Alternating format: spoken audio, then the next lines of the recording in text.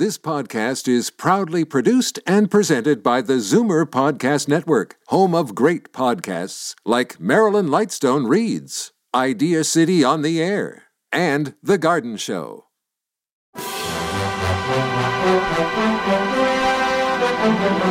It's Zoomer Radio's Theater of the Mind with Frank Proctor. Open your mind as we fill your head with amazing thrills, chills, and laughs.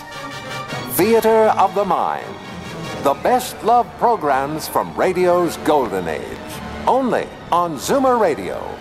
Now, here is your master storyteller, Frank Proctor. Well, thank you, and welcome to the show. Something brand new for you tonight. Philo Vance. I was delighted to discover this gem of an old-time radio show. He was a fictional character created in 12 crime novels written by S.S. Van Dyne. That's the pen name of Willard Huntington Wright, published in the 1920s and 30s. Now, during that time, Vance was immensely popular in books, movies, and on the radio. He was portrayed as a stylish, even foppish dandy, a New York bon vivant, possessing a highly intellectual bent. He was a man of unusual culture and brilliance, an aristocrat by birth and instinct. He held himself severely aloof from the common world of men. The great majority of those with whom he came in contact regarded him as a snob. Well, his snobbishness was intellectual as well as social. He detested stupidity even more. Vance often wore a monocle. He dressed impeccably, usually going out with chamois gloves, and his speech frequently tended to be quaint. You'll get a taste of this in tonight's episode, The Cellini Cup. John Emery, star of the Broadway success Angel Street, as Philo Vance in S.S. Van Dyne's murder mystery, The Case of the Cellini Cup.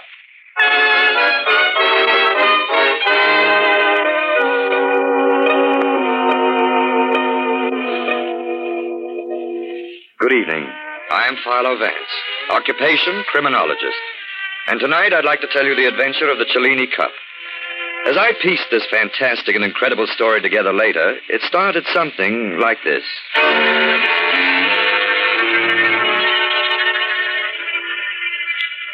In the East 70s of New York City, deep in the gloomy shadow of the 3rd Avenue L, is a dingy little second-hand store called the Old World Curio Shop. It's about 10:30 at night. The front of the store is filled with the usual miscellaneous rubbish, but in the back there's a good workshop. There's a light on there. The man is hunched over a workbench repairing the enamel on, of all things, a cloisonné elephant. This man is Paul Getman, about 43, rather heavy-set, oily complexion, little pig eye, smug and self-satisfied, but a clever workman. An unpleasant man, but then he hasn't long to live, although he doesn't know that.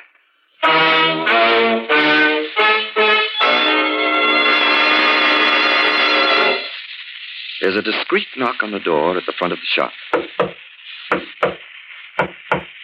Oh. He gets up and walks through the store to the door.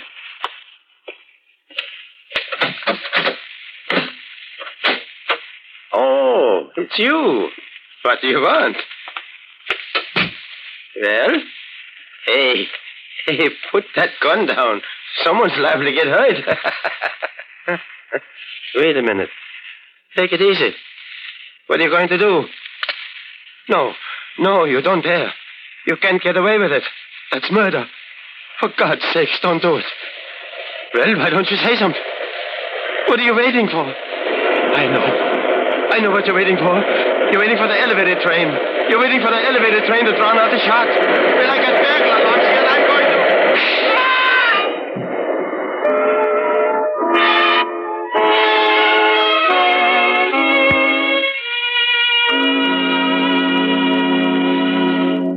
Philo Vance will be back in a moment. But first, you know when a friend of yours gets a new house, you naturally want to go and see it.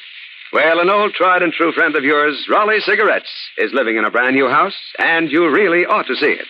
Because Raleigh's new house protects you by protecting Raleigh's. How? This new house is an exclusive new package, which gives up to 400% more protection than the package on other leading brands. This means that Raleigh cigarettes come to you factory fresh. Never harsh and bitter, always rich in flavor and fresh. Smokers, you'll thank me for this if you follow my suggestion.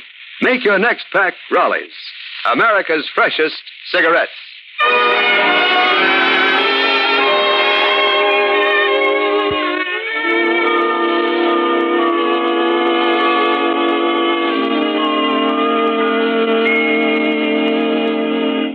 And now, here is Philo Vance to tell you the story of the Cellini Cup. Thank you, Mr. Shirley. Well, to explain how I got involved in this, John F.X. Markham, the district attorney, is an old friend of mine, and bright and early the morning after Getman was murdered, much too bright and much too early, Markham came over to my apartment and dragged me over to the Old World Curio Shop to view the mortal remains of Paul Getman. Sergeant Heath of the homicide squad met us at the door, a businesslike frown on his broad, pugnacious features, and gestured toward the body. Well, here he is, shot through the heart. Doc Baker examined the body and pulled a .32 slug out of him. I would have bet my shirt it was a .45.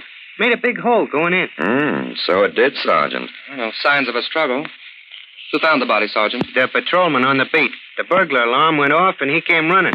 Looks like Getman set it off himself. There's a button right here on the counter, and we found Getman's thumbprint on it. Look at this, Markham. What's that, Vance? This utterly atrocious tie Getman was wearing. Imagine the embarrassment of being caught dead wearing a purple horror like this. I thought it was kind of snappy. Sergeant, you distress me. I've never seen you out of your uniform, but I'll wager you're a panic. Now, Vance, let's not get into a discussion of what the well-dressed corpse should wear. Calm yourself, Markham. What have we here? A little circular bit of charred cloth. Must be a clue, eh, Sergeant? I already seen it. I figured whoever came in here to bump Getman off hid the gun under something. Maybe a handkerchief. And when he fired, this piece of cloth was blown off. Figured that out myself. Not bad, huh? Sergeant, you've been going to night school. Suppose you tell us what you found out about the late Mr. Getman. Okay, he was in his early 40s. He owned this shop. He did repair work on fancy art objects for the museum and art dealers, and he was pretty good at it, I guess. He had a little apartment at the Windsor Arms, and that's about all. Hey, looks like a customer at the door. That's his second today. Markham, isn't that George Henry Howard? Yes, it is. The art collector? Yes, but there's more of the collector than the artist in him. Before the war, he traveled over Europe sweeping up statues, porcelains, tapestries, and so on like a vacuum cleaner. Between George Henry Howard and William Randolph Hearst, the museums on the continent were left looking a trifle seedy. Let him in, Sergeant. Okay. Well. Mr. Vance, isn't it? How are you, Mr. Howard? Fine. Never better, thanks. Mr. Markham, our district attorney and champion of justice. Oh, how do you do, Mr. Markham? And Sergeant Heath. How are you? How do you do? Is Mr. Getman here? Yes, but he's not speaking to anyone. He was murdered last night, Mr. Howard. Murdered? Really? Oh, definitely. Well, that's too bad from my standpoint as well as his. I wanted to buy a group of items in here. Will his death interfere with selling them? Well, that would depend on whether there were any heirs and so on. Oh, yes, of course. Well, there seems to be a few pieces of some value in this case. Let's see, there's the triptych, the cloisonne vase, a copy of the Cellini Cup, this beautiful German horizontal clock with hunting scenes in relief, circa 1600, I'd say. And quite right you are, Mr. Vance. By the way, Mr. Markham, I'd like to put a deposit of, say, $4,000 on the contents of this case just to ensure my getting it. I'd top any bid by $250. Could I do that? Well, we'll have to take that up after the investigation is concluded. All right, fine, Mr. Markham. Thank you very much. If I can be of any help. Thank you. Right, all right. Goodbye. Goodbye, Mr. Vance. Goodbye, Mr. Howard. Bye. $4,000 for that stuff? I could do better at the 5 and dime. Yeah, worth about $2,000. Oh, Sergeant, you mentioned another customer. Oh, yeah, before you got here. A man by the name of Hans Hendricks. An art dealer, he told me. Oh, yes, the Hans Hendricks Galleries on 57th Street. Anyway, he came to pick up an art object Getman was repairing for him. He had a receipt for it, so I let him in to make sure it was here. But I didn't let him take it. Oh, I'll answer it. Maybe my office. Well, what do you think of this, Sergeant? Oh, I got a theory. When there ain't no clues, I always say what the French say. Cherchez femme. Cherchez femme. Cherchez femme, eh? Yeah, in French, it means look for the dame. Oh, thank you for the translation, Sergeant. That's okay. That was the office, Vance. Swacker tells me they got the license number of a car that was seen here last night. Well, now we've got something concrete to work on. I have nothing very exciting to do this afternoon.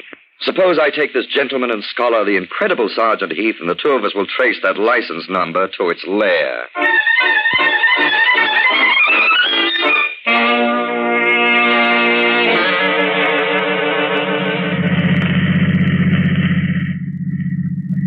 It's like I tell you, Mr. Vance. You don't have to be no genius to solve murders. All you do is ask the right people the right questions. Providing one can find the right people. Well, we sure got a lot of information so far. The owner of the car rented it to a guy named Tony Carpini who lives in Queens. Yes, and this Carpini had a date last night with a girl named Norma Allen who lives in Flushing. Church A-Fam, huh? She'll be in Mr. Markham's office tomorrow morning. I'll pick up Carpini and we'll ask questions and solve the murder. You make it sound delightfully simple. Yeah, it's a cinch. I guess I know how to figure these things out instinctive. Sergeant, you've been most instructive. Oh, that's okay. Well, now, let's get on to the Hans Hendricks galleries. I'd like a few words with Mr. Hendricks.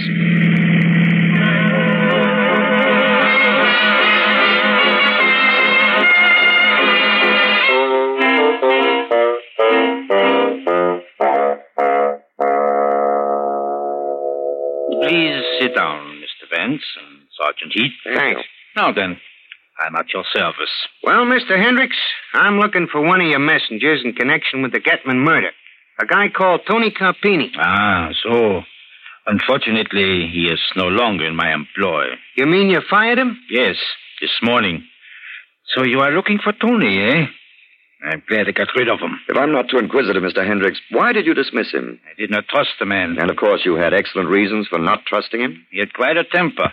Just lately, he was very surly. Not a man to trust with a gun. A gun? Did he carry a gun? My messengers often deliver valuable pieces. I believe I saw in the papers that the bullet was a .32. Yeah, that's right. You may be interested to know that Tony's gun was a .32. I have it here in my desk. Well, right in your desk. Now, that's convenient, Mr. Hendricks. He turned it in when I discharged him. There you are, Sergeant. Thanks. I'll just take this along. Where did Tony keep the gun? After work, I mean. In his locker with his uniform. I presume he had a key to the delivery entrance? And he could get in at night if he wanted to? Easily. Uh-huh. Well, thanks, Mr. Hendricks. Oh, say, before I go, my wife wants an extra chair for the living room, and I noticed that one by the door as we came in. The sergeant sat in it, bounced in it, slumped in it, and finally decided he and the chair were soulmates. It's that carved chair with a needlepoint upholstery. Of course, I know the chair. How much you asking for it? It is priced at $575, I believe. Holy cow, I can get the same thing at Ludwig Bauman's for $31.75. Well, thanks again. Not at all. Goodbye, gentlemen. Goodbye, Mr. All right. Hendricks. Now we're really getting somewhere. And without none of that fancy psychology of yours either, Mr. Vance. That guy Hendricks was pretty helpful. Wasn't he, though?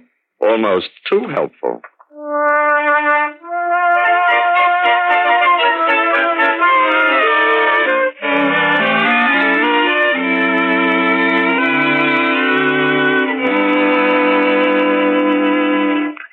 Well, what's the news this morning, Markham? You look like the cat that swallowed the canary and went proudly around hiccuping feathers. Well, Vance, Sergeant Heath's out tracking down our man now. I told him to bring him in as soon as he located him. And who is the man? I never thought I'd hear Philo Vance ask that question. You usually know who the man is. So nice of you to say so, old fellow. You know, Vance, a gun scratches its individual signature on bullets that leave the barrel. So we compared the bullet that killed Getman with a bullet fired from the gun that messenger, Tony... here it is. Tony Carpini. The bullets match perfectly.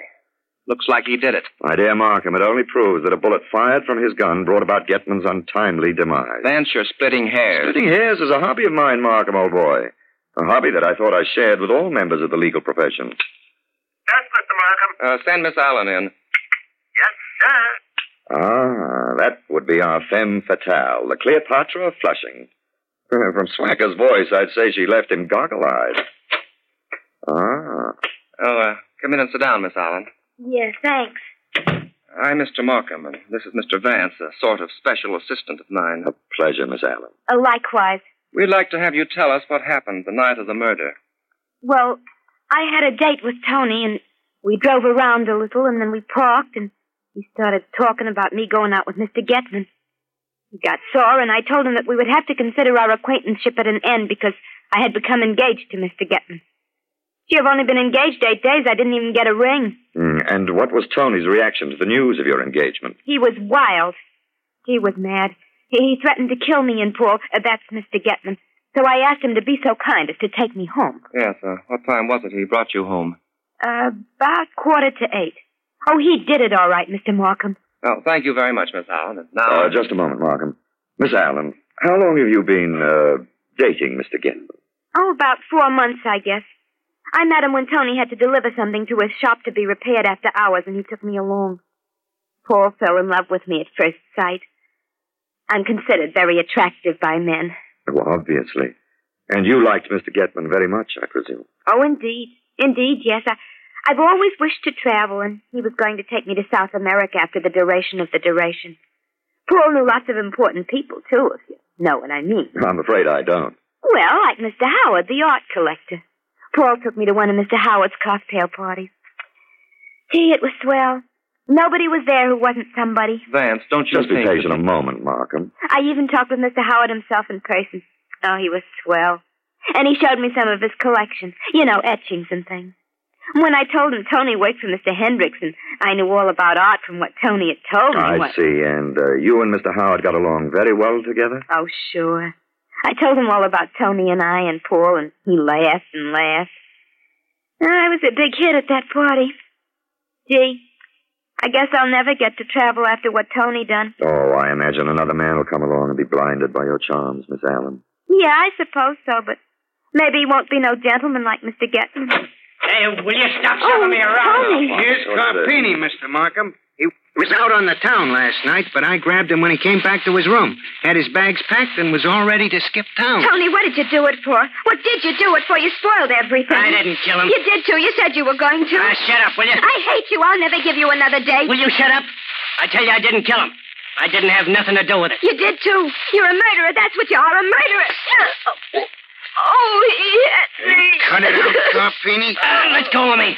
It's her own fault. She started it. Take him away, Sergeant. Okay, Mr. Markham. I guess he's a man, all right. What'd I tell you, Mr. Vance? Church femme? Church femme? Come on, Carpini. Oh, nuts. Here, use my handkerchief, Miss Allen. Oh, gee, thanks. You're awfully nice to me. Not I, Miss Allen. Some other gentleman. Well, Vance, are you convinced now? Not entirely, Markham. So I think I'll trot along and see if I can comb a little information from George Henry Howard. Are you going now? Yes, Miss Allen, but before I depart, I think you may be interested to know that Mr. Markham is a bachelor and a very eligible gentleman. Confidentially, he's fascinated by you. No kidding. Why, Mr. Markham. Vance, what's the idea? Bye-bye, Markham.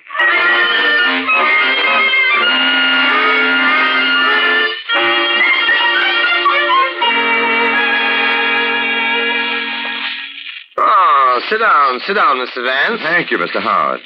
A very pleasant den you have here. Yes, I like it. I see the cases along the walls are filled with the ripe fruit of your continental travels.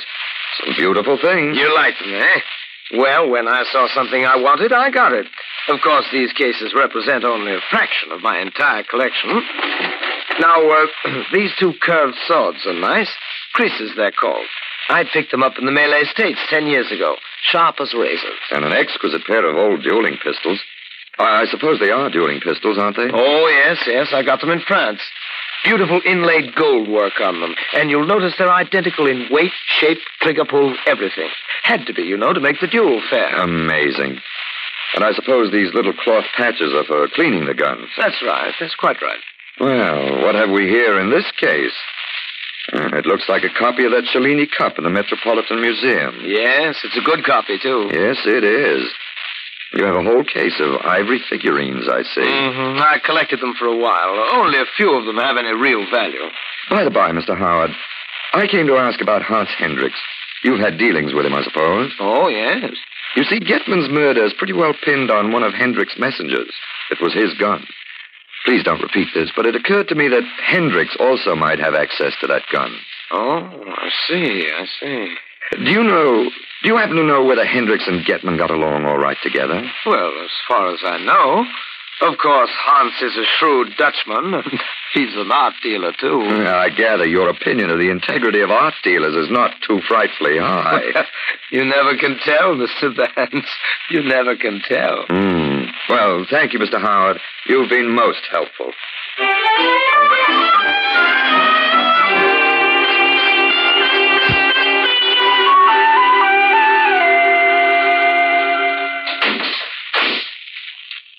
Well, Tony, nice cell you have here. Don't be funny.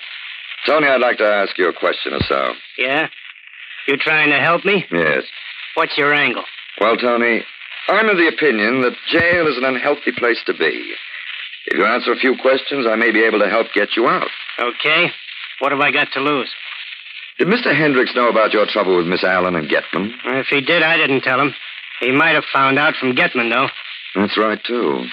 Did Mr. Hendricks ever give you anything to deliver to Mr. Howard? Yeah, a couple of times. And that Mr. Howard is a right guy. And how did you come to that conclusion? Well, you see, I delivered a vase about a week ago, and there was a party going on. Mr. Howard was pretty tight, and he spilled 2 drinks he was holding all over me. Oh, Mr. Vance. Just a moment, Sergeant. Go ahead, Tony. Well, he took my clothes and gave me one of his silk bathrobes to wear and had my clothes dried while I sat in the room. Then he gave me $10. I thought that was okay. Now, Sergeant? I found out if Mr. Markham was in his office like he asked me to. He is all right. Thanks very much, Sergeant. You're a noble custodian of the law. I'll go right up and see him. And thank you, Tony. Don't worry too much.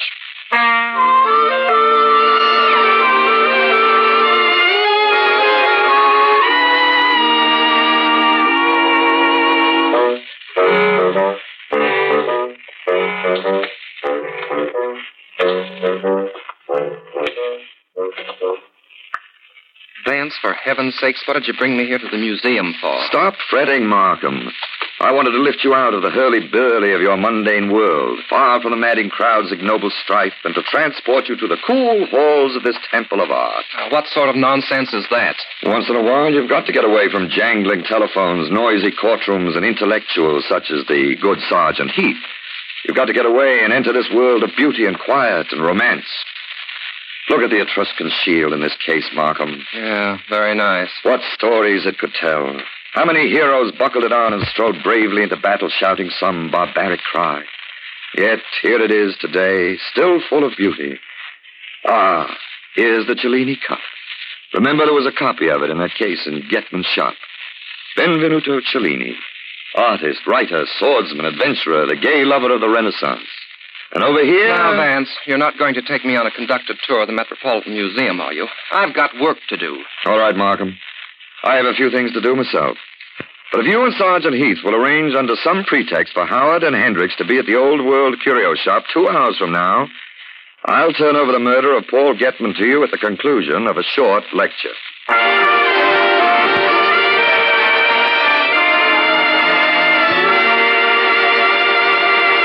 While Philo Vance is preparing to expose the murderer, Paul Getman, may I take just a moment to speak about freshness and its importance in cigarettes? That's why Raleighs are living in a brand new house. Raleigh's new house we speak about is a scientifically developed, highly protective inner lining that seals the Raleigh package. Protects Raleigh's more expensive, more golden tobaccos against flavor-stealing dryness. Preserves Raleigh's full, rich, satisfying flavor. This extra safeguard provides up to 400% more protection. Yes, Raleigh's goodness is sealed in because dryness is sealed out. And this extra protection ensures Raleigh's perfection.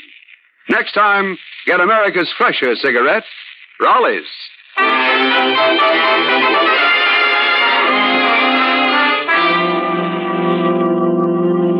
And now here's Philo Vance. Well, Howard and Hendricks put in their appearance at the Old World Curio Shop on the dot of 8 with Markham and Sergeant Heath. Howard was his usual jovial self, but Hendricks was quiet, and it seemed to me a little suspicious.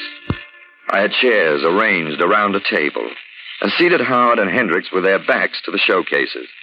Markham tossed the conversational ball right into my lap. Mr. Vance will explain this meeting to you, gentlemen. Yes. Well, you both have something you want to get out of this shop, and knowing how complicated the legal machinery that Mr. Markham so valiantly protects is, I persuaded him to settle the whole thing tonight and save both of you the inconvenience of waiting for Getman's fares to be settled. Mr. Hendricks, I believe there's something of yours here in the shop that Getman was repairing for you. A large Cloisonne elephant. And, Mr. Howard, you wanted to buy the contents of one of these showcases, didn't you? That's right, Mr. Vance. Getman and I had already agreed on a price of $4,000. Which seems more than fair to me. It's amazing, isn't it, how a small piece of lead can complicate the lives of a lot of people? Tony Carpini didn't simplify matters for either of you. Then he's the one who did it, huh? That's right, Mr. Howard. Church femme. I didn't know I had a man like that working for me. Funny, I always thought he was a nice boy. Well, I don't agree with Sergeant Heath's cherche femme theory, as he calls it. I think the motive was robbery. There was one item in this case that Tony might have thought represented a fortune in itself. Just a minute. It was this item right here. Look, a copy of the Cellini Cup. This is what lured a man to the depths of murder. But it never will again because I'm going to smash it to pieces on this table. Don't do that. Don't, you fool. Stop. That's the real cup. That's the original. Stop it, you idiot. You're smashing one of the greatest treasures in the world. Sergeant Heath, you may arrest Mr. Howard for the murder of Paul Getman.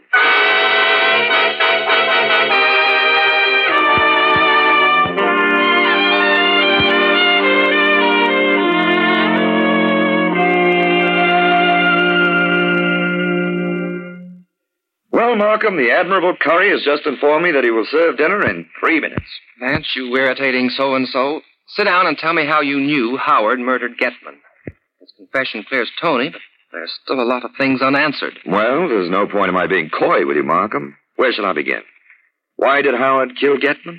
His confession explains that, but suppose I put it in order. A. Howard was a wealthy art collector who wanted something he couldn't buy. The Cellini Cup that was in the museum. B.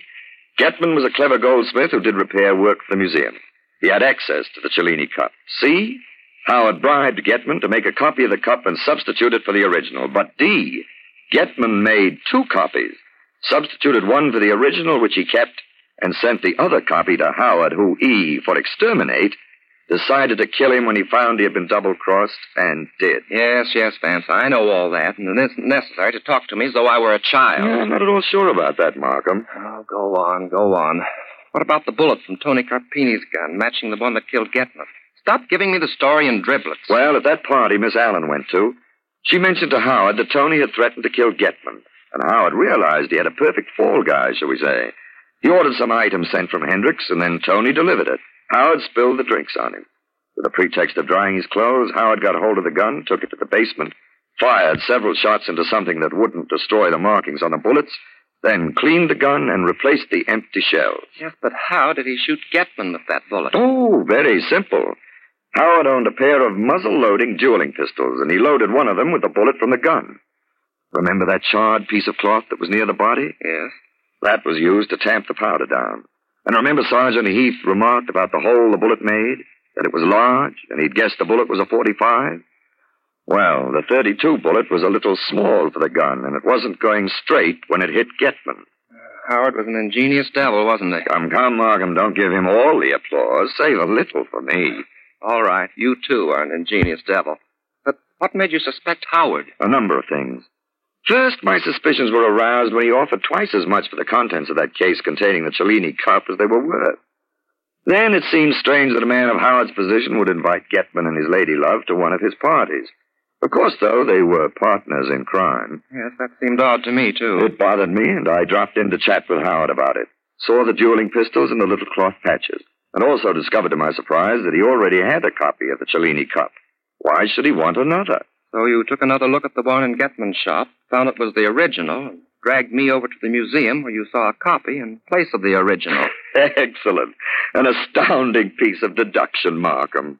I exchanged the cups with the full cooperation of 2 dazed directors of the museum, then pulled the psychological rabbit out of my hat. But why did you have me bring Hendricks over here to the shop, too? Well, there was a possibility that Getman might have gone to Hendricks with the cup, hoping to sell it to him and get some money in addition to what Howard had already given him. Who knows? Perhaps he did. and Hendricks had access to Tony's gun. But I was sure that a man who was willing to risk his life and reputation for that cup couldn't sit quietly and see it smashed in front of his eyes.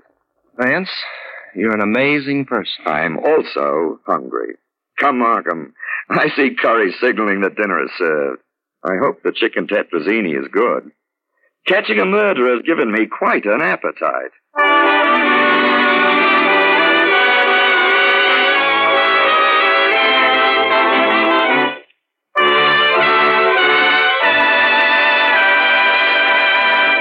Stay tuned for Duffy's Tavern next on Theater of the Mind. Time now for Duffy's Tavern. Let's see what crazy scheme Archie the bartender gets into tonight. The episode was first aired in 1951. It's Duffy's Tavern, the Friday night transcribed feature on NBC's All-Star Festival of Comedy, Music, Mystery, and Drama.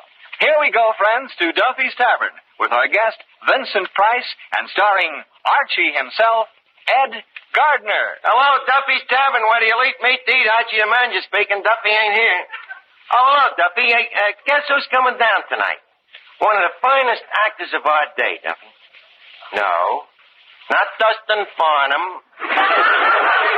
No, not Hobart Bosworth. Duffy, I said our day, not yours. It's Vincent Price, Duffy. You know the guy. He plays the hate interest in them psychopathical murder dramas. You know, he's always the louse. Pictures, when Price says, I think I'll take the head off, he ain't talking about a beer. Does all them dirty, nasty characters, though, in a real suave manner, sort of a soft-spoken loudmouth.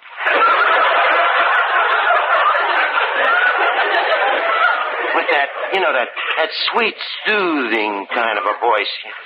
Don't know whether you should listen to it or pour it on a wapple.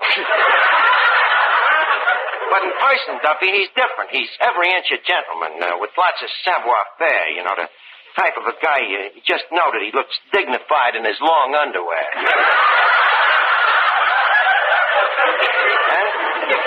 How's the crowd here? Oh, it's the usual after the night court crowd. Well, look, I got an idea how we can swank up the place if you listen.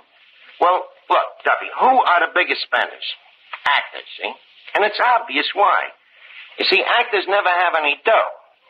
But they don't want nobody to know it. So, ergo, they spend it like mad. Yeah, well, my idea is to turn this joint into an exclusive private club where only actors can be members, see, like the Lambs Club. And, well, we'll get Vincent Price and call it the Hams Club. All right, I'll call you back, Duffy. Hey, Eddie, now look, I want this club to be different. Now, the first thing we do is to drill one of them peek holes in the door, huh?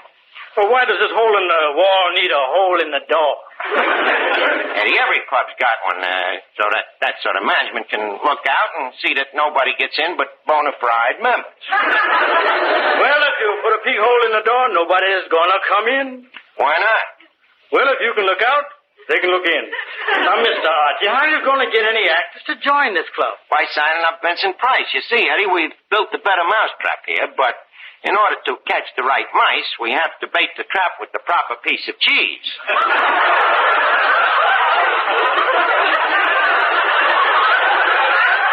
Namely, Vincent Price. Mr. Archie, what could a man like Mr. Price do in a dump like this? All the things he's accustomed to. Not if he's accustomed to breathing. Okay, so we'll air condition the joint. We tried that once, and you remember what happened? What? There, we crawled back into the bottle. This time we'll hold it out with pliers. Now, what else do we need for the club? Oh, yeah, we'll need a game room. Game room? Yeah, that back room where we keep the pig's feet. Yeah, that's pretty gamey, all right. Yeah, now, what else do I have in them private clubs? Oh, yeah, library. Well, what's going to be the library? We'll dust off that World Almanac over there. Look, Mr. Archie, in the first place, that almanac is from 1914. In the second place, one almanac don't make a library. Leave me take your objections in order. Firstly, about the almanac being 1914, The Declaration of Independence is a great work, ain't it? Yep. When was it wrote? 1776. Touche. Now, for your secondly objection, that one almanac don't make a library, to that I reply the word is almanac, not almanac. Ergo, touche again. Yeah, I think you're slightly toucheed in the head. Yes, Miss Duffy? I want to ask you something very important. What is it? If a fella says, dearest beloved, I love you more than the sun, the moon, the stars, more than life itself. Be mine, beautiful Miss Duffy. Be mine. Is that committing himself? Well, yes and no. What do you mean, yes and no? Yes and no guy in his right mind would say it. Well, it so happens that it was said to me by my boyfriend, Rodney Maximilian Haybinder. Miss Duffy, you still interested in that bum? Bum? You heard me. Archie, it so happens that at Barnaby's Barber College, Rodney is the only one to hold a safety award. Really? Safety award? Yes. He's the one man in his class that they trust to singe sideburns without the professor standing by with a fire extinguisher. What'd they give him for the reward? A hot towel with his name lathered on it? Are you kidding, Miss Duffy? This guy really goes to a barber college? You think I run around with illiterate? Here, look at this letter. Let me see. Darling Miss Duffy, I thought about you all today at shaving class. Look, this letter is a little too mushy for me. Maybe you better read it. What happened to him at shaving class? Well, let's see. So, dearest, the professor gave me 4 demerits just for a tiny nick a customer noticed on his earlobe. And, darling, I'm really surprised he noticed it, as the earlobe was on the floor at the time. Then, in my confusion, I made matters even worse by giving the customer somebody else's earlobe. I don't know what kind of a barber this guy is, but he certainly writes beautiful love letters, doesn't he? Don't be sarcastic, Archie. It happens that there are a lot of X's at the bottom of the letter. X's, huh? Are they sort of smeared in red? Now that you mention it, yeah. Huh? Miss Duffy, you know, you're really a lucky girl. It's a lucky thing that the guy didn't go to a guillotine college.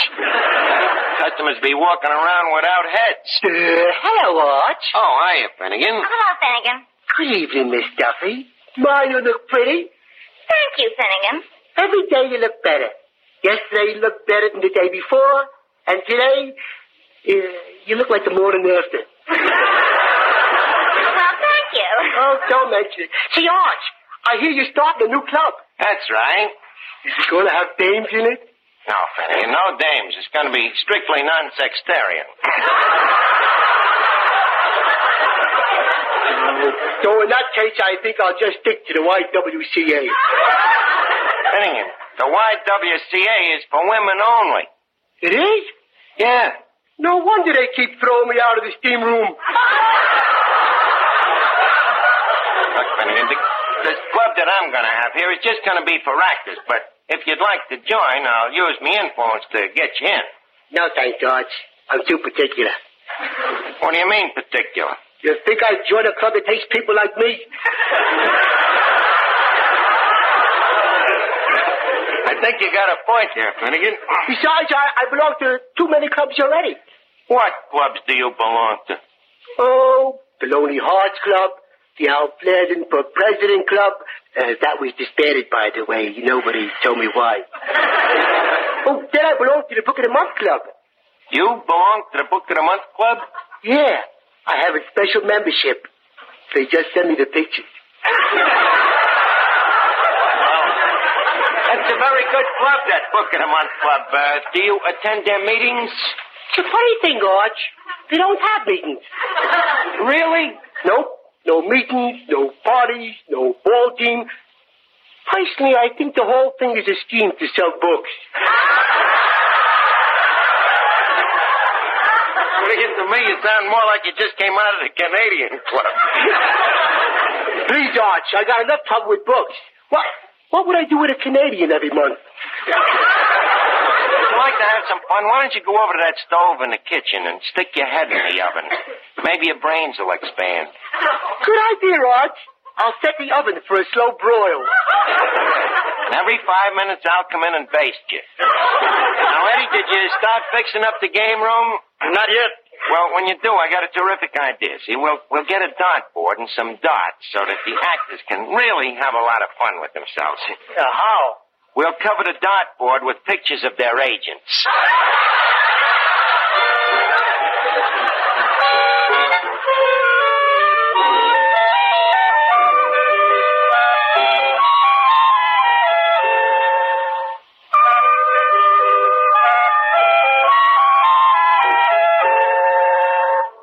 The game room looks pretty good here, except for one thing.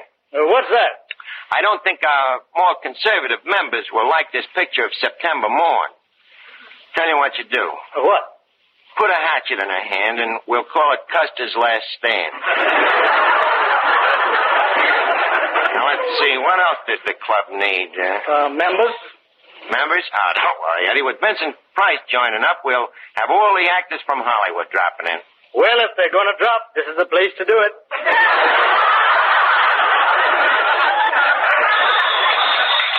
Hello? Oh, hello, Duffy. You've been thinking it over and you want to join the Actors Club? Duffy, you an actor? You get stage fright when you have to call out your floor in a crowded elevator. But, Duffy, I'm telling you, the place is strictly for actors. Now, look, holler and take it off, but a burlesque show don't make you no actor. I'll tell you what I'll do. I'll compromise you. I'll make you the chairman of the membership committee. But remember, no fair blackballing guys just 'cause they ain't Irish. Okay, Duffy. Now, Eddie, I gotta get this dart game set up. Where's the pictures of them agents? Right here. Yeah, the agents' pictures here. You know, they ain't gonna be easy targets. Why not? Even in the pictures, their eyes keep shifting back and forth. Wait a minute, Eddie. Eddie, did you notice that? What? A dart just hit that agent right in the middle of his package. Well, then our first actor must be here. He is. The spotlight, if you please. Well, it's Vincent Price.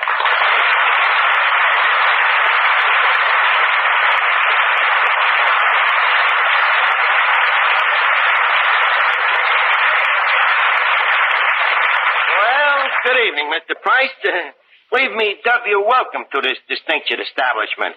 And furthermore... Thank you, Archie, and may I say... Just a minute. Leave me further say, Mr. Price, that seldom have we behooved such an august presentiment to these confines. And further besides... Now, Archie, if you don't mind, I'd like to... Please. I ain't through. The man is in love with the sound of his own voice.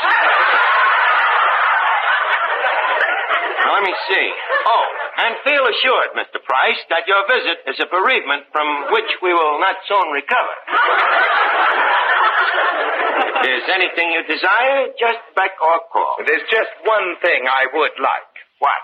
An edgewise. An edgewise? Yes, so I can put a word in. Okay, what's the word? Goodbye. Goodbye, but you just got here. Can you think of a better time to leave? Wait, but you ain't had anything to eat yet. What? Eat here in this moldy Mocambo? I'd sooner die. There is no sooner way.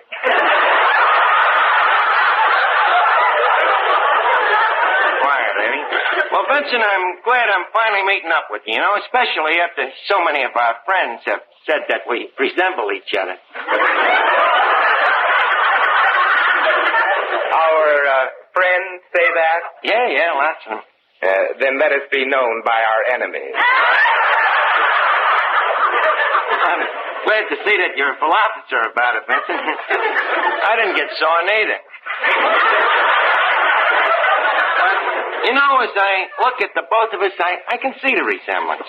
Take our builds. We're about the same height, and, what do you weigh? About 190. Well, there you got about 90 pounds on me. Of course, me shoulders is a little narrower than yours. Oh, Archie, they only seem narrower because your ears stick out so far. logical.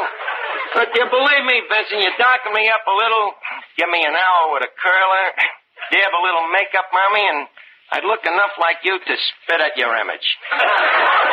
But there's one way in which you and me is different. Thank heavens for that. What is it?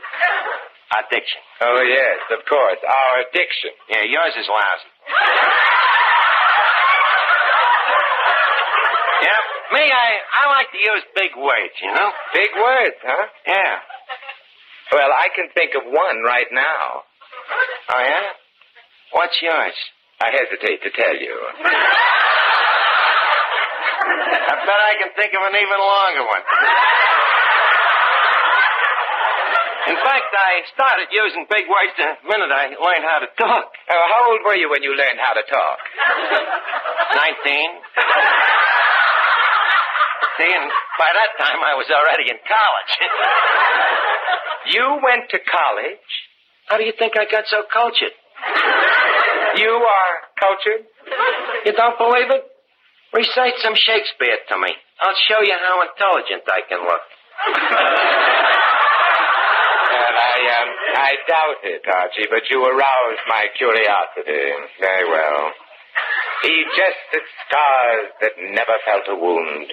But soft, what light through yonder window breaks? It is the east, and Juliet is the sun. Hey, Arch. Yeah, Finnegan? Who's the mushmouth?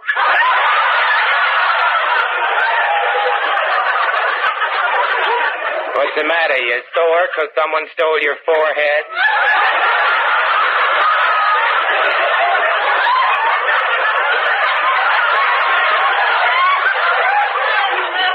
Hey, Arch. Can I punch this guy in the nose? Please, no. Just reply in a gentlemanly manner that you never had a forehead. Okay. Look, Bud, I never had a forehead. Arch, now can I punch you in the nose? Finnegan, please, no fisticuffs. Mushmouth here happens to be a gentleman. Perhaps I better introduce you. Vincent Price, Clifton Finnegan. Highbrow, no brow. Okay, Bud. Let's shake hands and be friends. Isn't there a more sanitary way?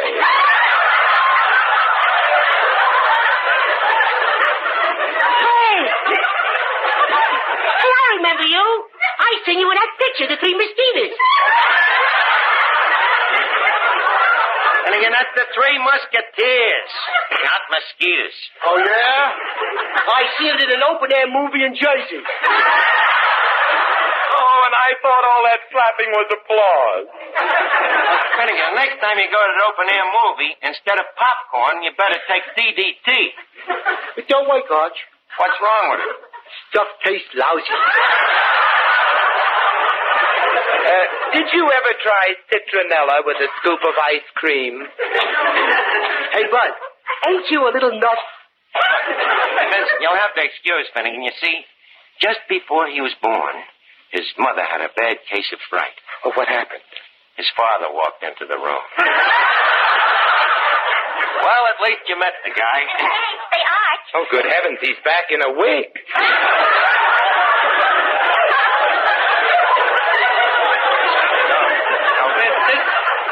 This is Miss Duffy, man's best friend. Well, Miss Duffy, I can't tell you how happy it makes me to have this opportunity of meeting you. This guy's a better actor than I thought he was. Oh, shut up, Archie. Oh, Mr. Price. Yes? I'm not doing anything tonight. That does not surprise me.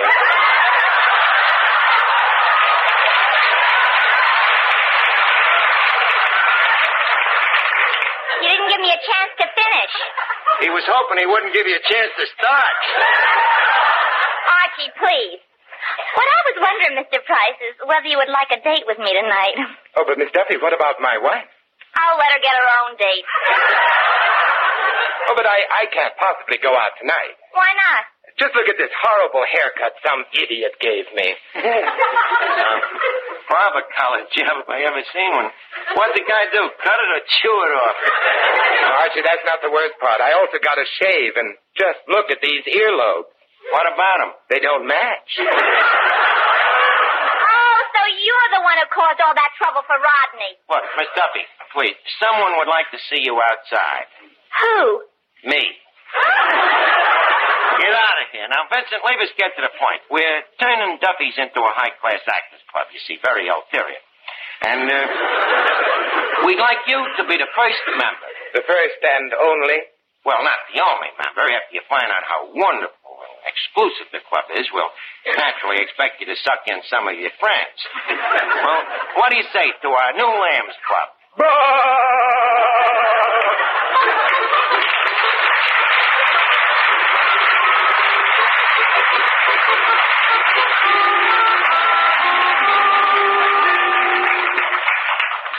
No kidding, Vince. This club's going to be wonderful. Just picture a warm, luxurious room, a roaring hearth in the fireplace. Low lights, you know, and soft dive-ins, them little day beds. Pictures of great actors hanging on the wall. Edwin Booth, Sarah Bernhardt, Richard Mansfield, Abbott and Costello, Maury Amsterdam. All of them. What about my picture? Your picture, huh? I think I have the very place to put it. Oh, no, you don't. Oh. You ain't heard me out. We'll hang it in a place of honor. Under the pig's feet. Under them? Don't I even get top billing? Why should you? After all, don't forget the pig's feet have been here longer than you have. Well, what do you say? Will you join if I can get you in? Well... Good. Oh, just excuse me. Hello? Hello, Duffy. We got good tidings. Vincent Price wants to join the club. What? Duffy, I can't do that. No, you can't with a guy like Price. Okay. Mr. Price. What? The chairman of the membership committee desires you to audition. Audition? Yeah. You see, this club is only for actors, and the chairman has certain doubts. Well, hasn't he seen any of my pictures? That's what gave him the doubts. Tell him to go soak his head. Right now, he's too busy with his feet. Now, what do you say? Will you give the audition? I'm sorry I can't. Why not? Well, as I said, if I auditioned for that horrible Duffy, I'd be a bigger ham than I think I am, and I couldn't be. Don't worry, you are. So what do you say? Duffy's listening. Well, all right. I'll start off with a recitation. Good. Why don't you give him a little of that Shakespeare, huh? Very well. To be or not to be, that is the question. Hold it, then. Hello? Okay, Duffy. Not to be.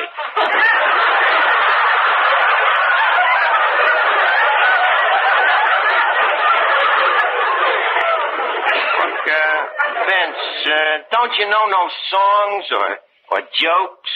Yes, I know some jokes. Well, go ahead and spring one. Duffy likes jokes. Oh, well, very well. Here's a very funny one. Great so far. Well, it goes like this. You see, a little boy left his home, and he didn't come back for 6 years. When he returned, he knocked on the door, and his mother said, "Hello, Cookie." So the little boy said, "Why do you call me Cookie?" And the mother answered, "I call you Cookie because you've been a wafer so long."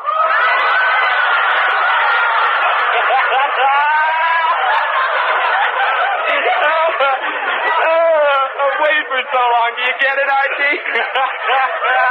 I get it, but I don't think it's going to stay with me.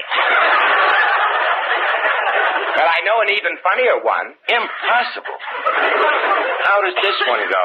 Well, it goes like this. Pat says to Mike, he says, "I just received a letter from my sister. She must be very ill."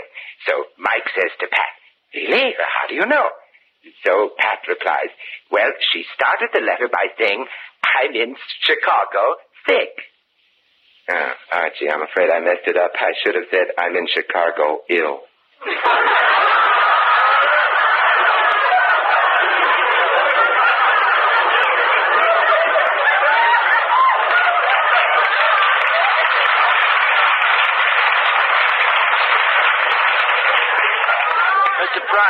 It just happens that joke just reached Chicago dead.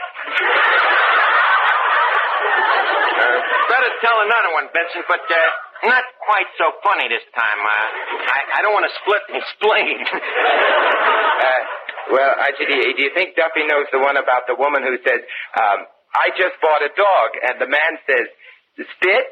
And the woman says, nobody drools a little. Hello? Okay, Duffy.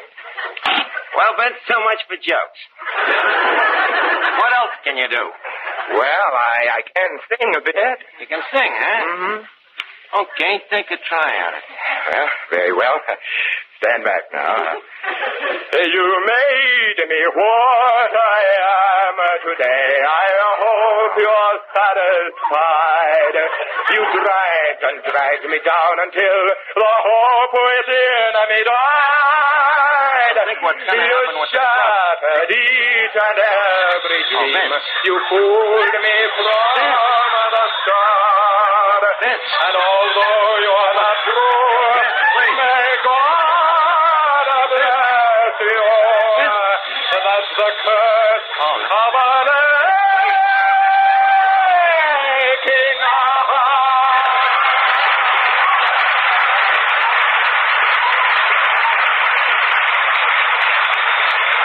Hello? What? Well, how would you like to be standing right here next to it?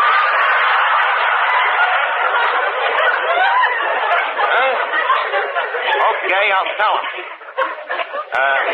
Mr. Price. Yes? The chairman of the membership committee has decided your case in the affirmative. You're out. Furthermore, the chairman has asked me to dissolve the club, so you have earned a rare distinction, Mr. Price. Well, what do you mean? This is the first time in history that an entire club has resigned from a member.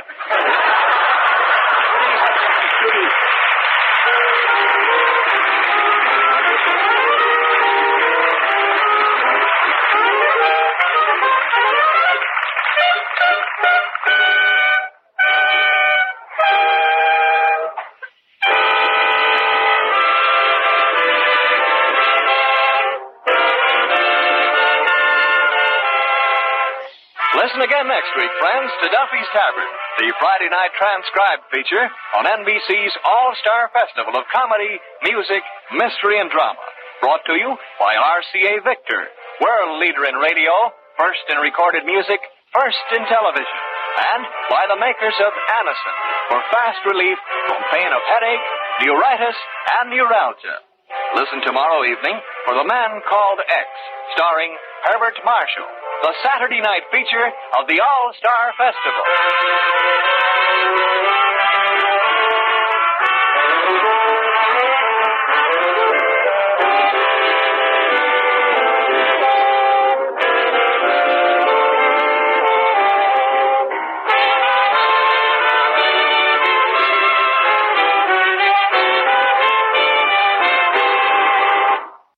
Thank you very much for listening. Tomorrow night, we wrap up our week with Our Miss Brooks, followed by Inner Sanctum. Thanks to Joel Schoenwell and Paul Stringer for technical support. The executive producer for Theater of the Mind is Moses Neimer. I'm Frank Proctor. Have a great night. This podcast is proudly produced and presented by the Zoomer Podcast Network, home of great podcasts like Marilyn Lightstone Reads, Idea City on the Air, and The Garden Show.